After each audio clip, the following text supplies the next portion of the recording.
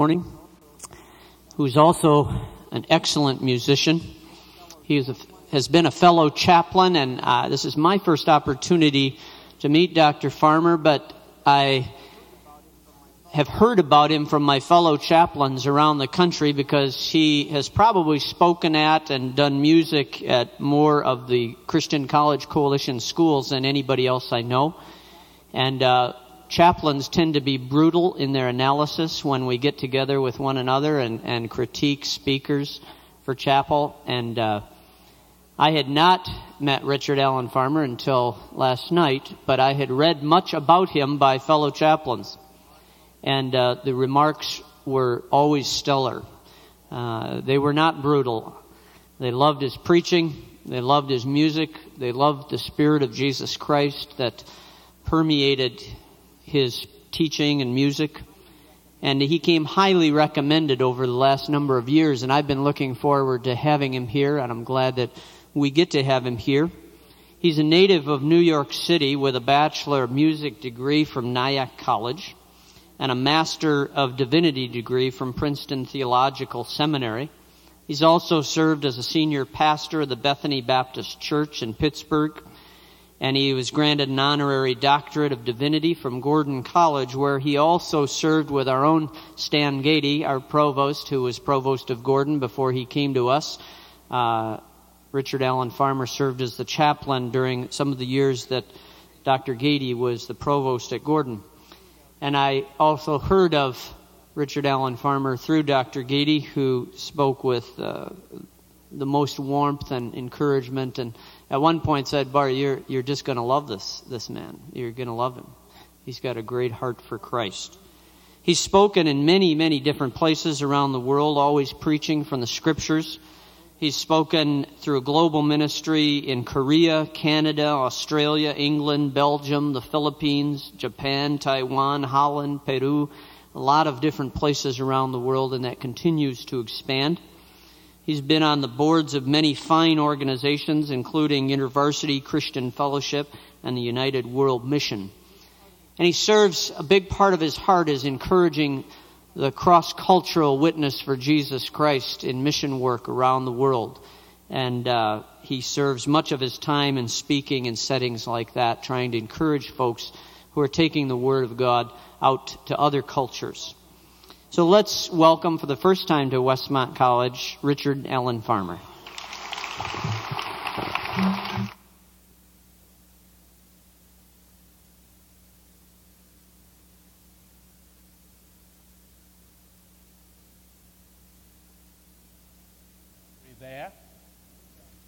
That I'd like to look at for the next few minutes. 1 Kings chapter 18. I hope that the Bible will be the only book you have open on your laps. If I see you with other books, I'm a pretty open guy. And I will embarrass you. I have been known to walk from the podium out to an area where I see a person reading a newspaper or being otherwise rude, and I have been known to make a spectacle out of them, and I feel a lot better. They feel kind of crappy, but I feel pretty good after that. So if you don't want to be made a spectacle of, I would suggest that the Bible perhaps be the only book that you have open and that you are not doing reading or homework like might be going on in the sixth row of the bleachers there. You might want to do that thing now. 1 Kings chapter 18, I read from the New International Version.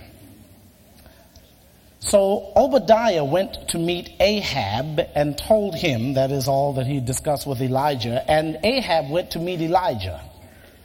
When he saw Elijah, he said to him, "Is that you troubler of Israel?"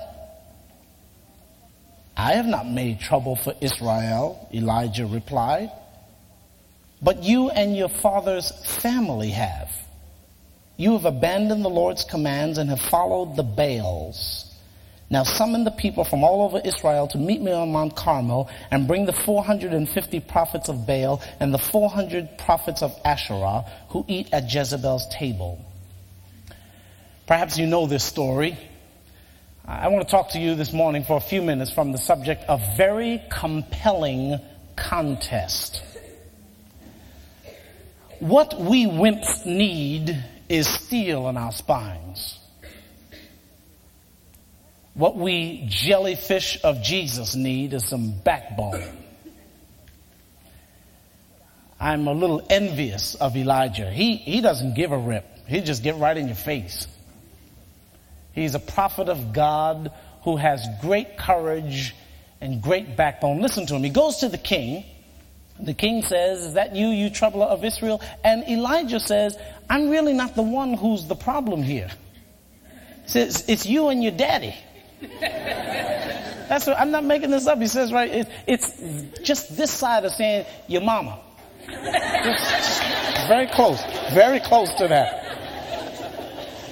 "Is that you, you troublemaker?" He says, "I'm not the troublemaker. It's you and your idolatrous family. It's you guys serving the would-be deities of our age that is the problem. I'm not the problem." To make a long story short, he says, "You know what we really need is a showdown of the gods. So have your people meet my people on the mountain Friday, 3 o'clock. Be there." And they come together on Mount Carmel and they have a contest. And Elijah's only got two things that he wants to come out of this contest. He only has two results. He only wants to demonstrate two things in this contest. First of all, he wants to make it very clear that all deities are not the same. All deities are not equal. Now, that is so offensive in our pluralistic culture, isn't it? I mean, who gave you the right to say it's Jesus alone and only Jesus can help us get to God? How do you know that your way is right?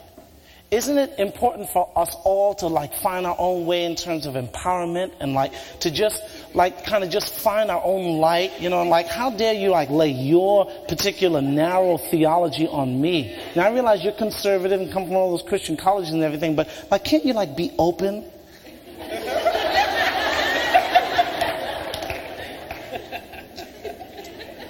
Elijah says, let's make no mistake about it. All gods are not equal. In fact, he says, how long will you limp along between two opinions? How long are you going to keep dragging your foot? If God is God, then serve him. If the living God of heaven is God, then serve him. If Baal be God, serve him. But make no mistake about it, they are not colleagues. They are not peers. They are not co-equal. In fact, his language is very betraying, isn't it? He says, listen, let's have a contest. And let's agree that the God who answers by fire shall be God. You call on your God, and I will call on the Lord God. Do you hear it? We don't have the same God. I've heard people say, well, I know that you're into the conservative Christian movement and everything, but as long as you're sincere, and I'm sincere, I think that's what's important. Well, no, sincerity has never been a test of truth. Suppose I said to you, 2 and 2 equals 5. You'd say, well, Farmer, you're wrong. I say, oh, but I'm so sincere. I say, well, Farmer, you're sincerely wrong. 2 and 2 equals 4. It's not a test. Sincerity is not a test of truth in mathematics. It's not a test of truth in chemistry. It's not a test of truth in music and philosophy. And neither is it in theology. Even if people are sincere about worshiping a rock, they'd still be wrong. So Elijah says, I just want you to understand that you may take your risks and follow the Baals, but make no mistake about it, we're not all going in the same direction. So let's have a contest. Contest is very simple. The God who answers by fire, we shall agree that God is the God to be worshipped. We'll set up an altar, put a bull on the altar, as is the custom, and then we'll pray. And the God who answers by fire, he is God. Elijah, being a gentleman, and perhaps knowing these people have a lot more to prove than he does, says, you guys may go first. They say, okay. Now we break back into the text. Listen to this. Verse 26. Then they called on the name of Baal from morning till noon. O Baal, answer us, they said. But there was, this is a sad line, no response. No one answered. and they danced around the altar they'd made. You know, you can expend physical energy, but if you're wrong, you're just wrong and now tired. No amount of physical energy can turn falsehood into truth. They dance around the altar. You can work up a sweat, but if you're wrong and sweaty. At noon, Elijah began to tease them. Shout louder, he said. And they said, okay. And so they shouted louder. He said, maybe he's away on a trip. Maybe he's busy. Maybe he's asleep. Surely, if he's a God, he ought to be able to answer you. Why don't you shout louder? I've given you half a day. So they shouted louder and slashed themselves with swords and spears as was their custom until their blood flowed. Let me tell you, you can dance around an altar and you can even mutilate yourself, but if you're wrong, you're wrong. You can cut yourself until your blood flows in the streets, but if you're wrong, and bleeding. Midday passed, and they continued their, listen to this, frantic prophesying. By now they're embarrassed. Their God hasn't come through. But there was, I have this underlined in my Bible, no response. No one answered. No one paid attention. Let me tell you something, folks. A God who can't hear you can't help you. If you pray to your God and your God can't hear you, well, what's the point? That was the problem with idolatry. There were intricately carved statues who had ears, but they couldn't hear. Psalm 115 talks about this. They have lips, but they can't speak. They have eyes, but they can't see. So what's the point? Then Elijah said to the people, come here to me. I like to imagine he was an old boy from Texas. This is really what he said.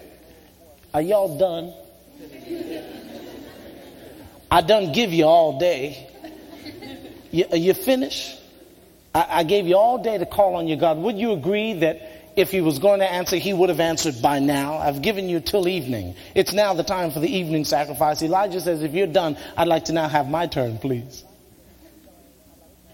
Just so that they wouldn't think, well, they did all the work all day and now he gets the credit for some spontaneous combustion. He says, let's start all over again. And so they rebuild the altar, and he gives instructions to have it doused with water. Just wet down the sacrifice, dig a trench around, fill the trench with water, and make it downright impossible for this to be assumed to be some spontaneous combustion. This will be no accident. If this God can set this wet up sacrifice on fire, then he's God. Then Elijah prays. I told you there were only two things he wanted to prove on this mountain. One was that all deities are not equal. The second thing he wanted to make clear is that he does what he does not to validate himself and his own ministry, but to point people to his God. That we do our ministries not so people say, my, Westmont, what a great college.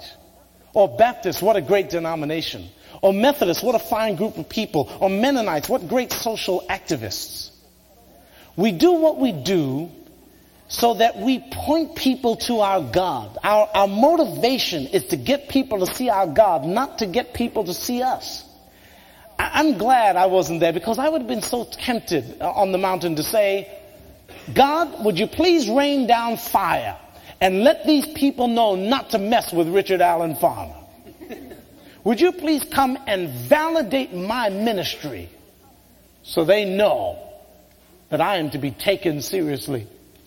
That's really not of concern to Elijah. Listen to his prayer on the mountain when it's his turn.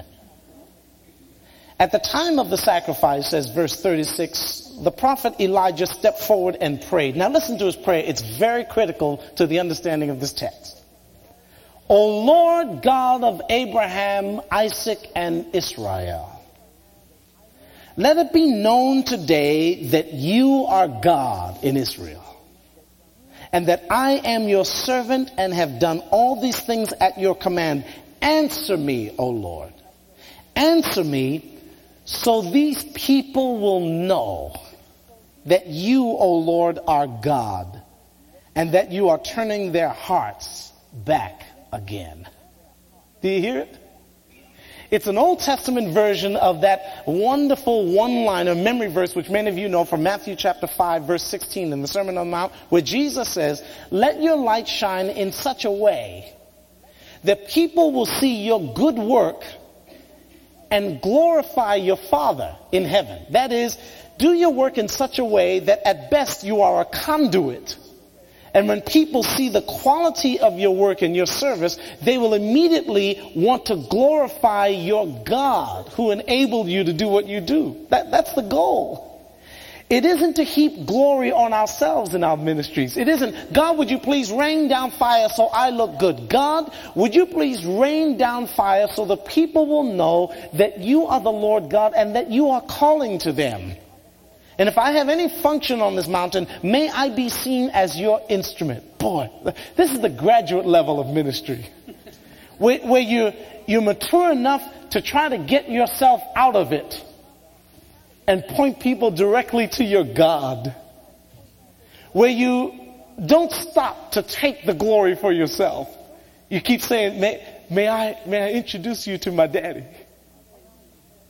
May I point you to my papa?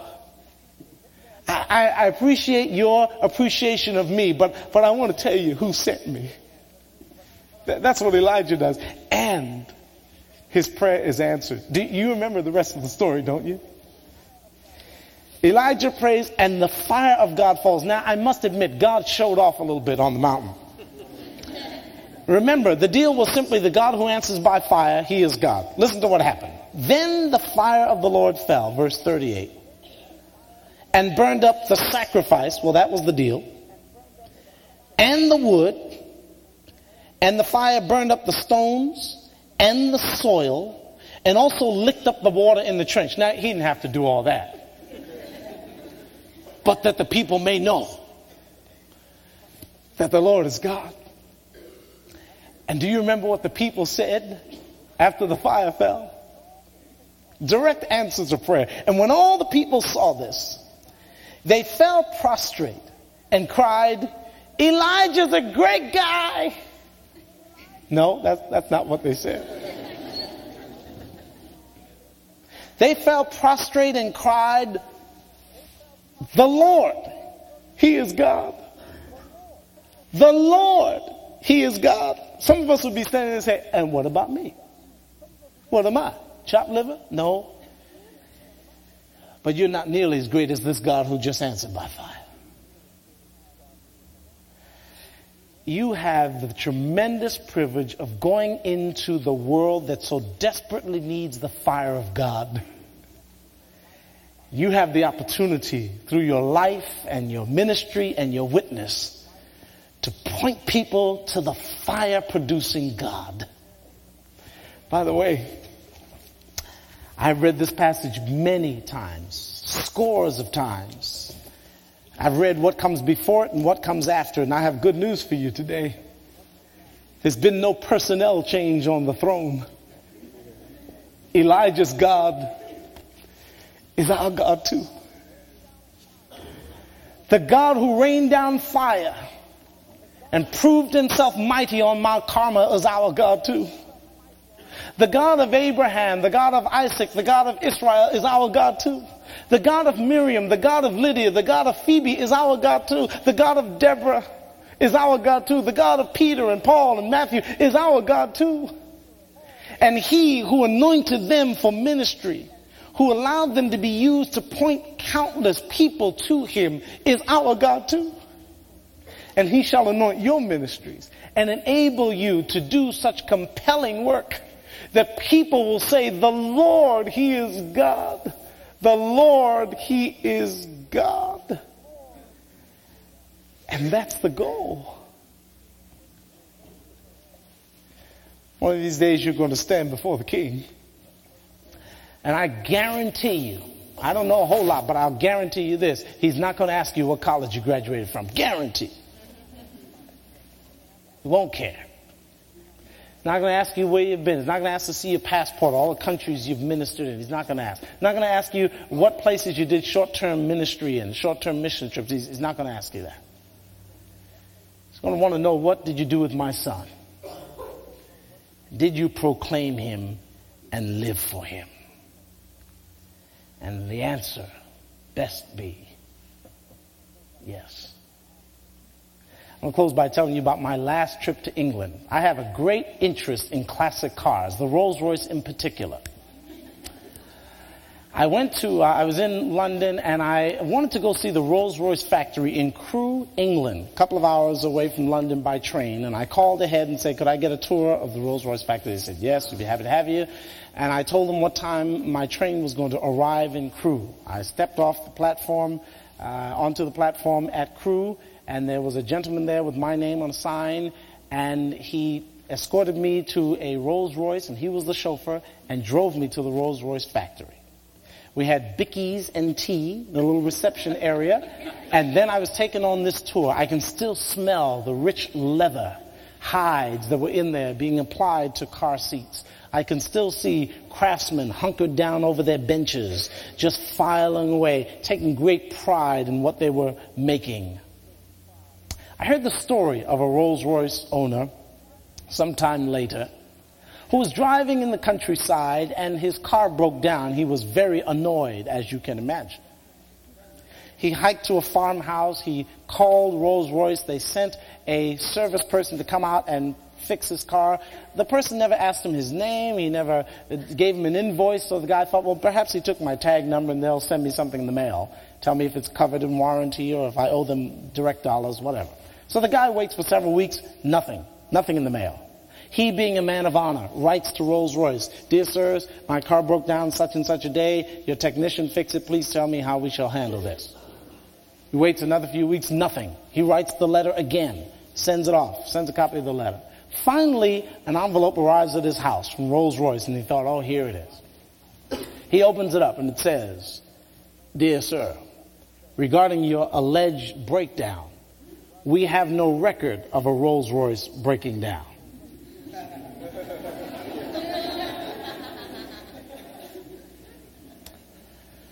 One of these days, you and I will stand before the great King of Kings.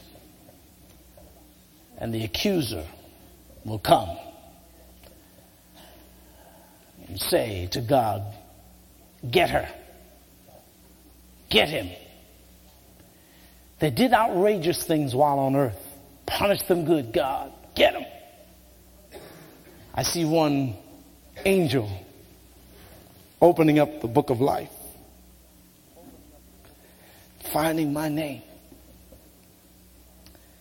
and simply saying, we have no record of a life horribly lived. This is one of God's children. This is a man who heard the Lord, he is God, and faithfully followed him. Perhaps you are thinking later on, right now I'm going to limp between two opinions, play both sides. How long?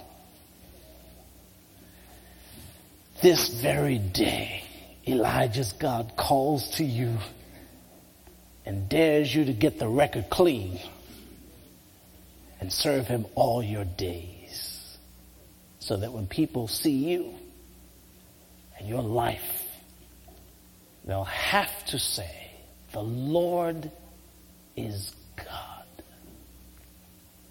Amen. Would you please stand for the benediction?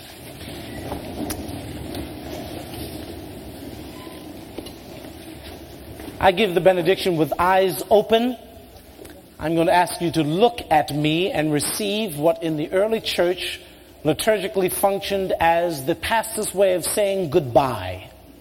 It was the good sayings, the benedictus, as the pastor symbolically placed a blessing on each believer's head and sent them out into the world. Would you please look at me and receive the good sayings? And now, my sisters and brothers in Jesus Christ, go from this place rejoicing, that in your very compelling contest, God is seen and known. May you develop a distaste for limping along and serve the living God of heaven and Scripture only. May He be your only Lord God, and may He receive glory from your lives. May you be humble enough to be of use to Him, confident enough to approach your culture, and may the strength of Jesus Christ, God's Son, be in you, causing you to do what you never could do if you were left to yourselves. The Lord bless you and keep you and cause His face to shine on you, and may Papa's radiance be seen in you. What you know not, may He teach you. What you have not, may He give you. And what you are not, may He make you, for His glory and not our own. And the people of God said, Amen and good day.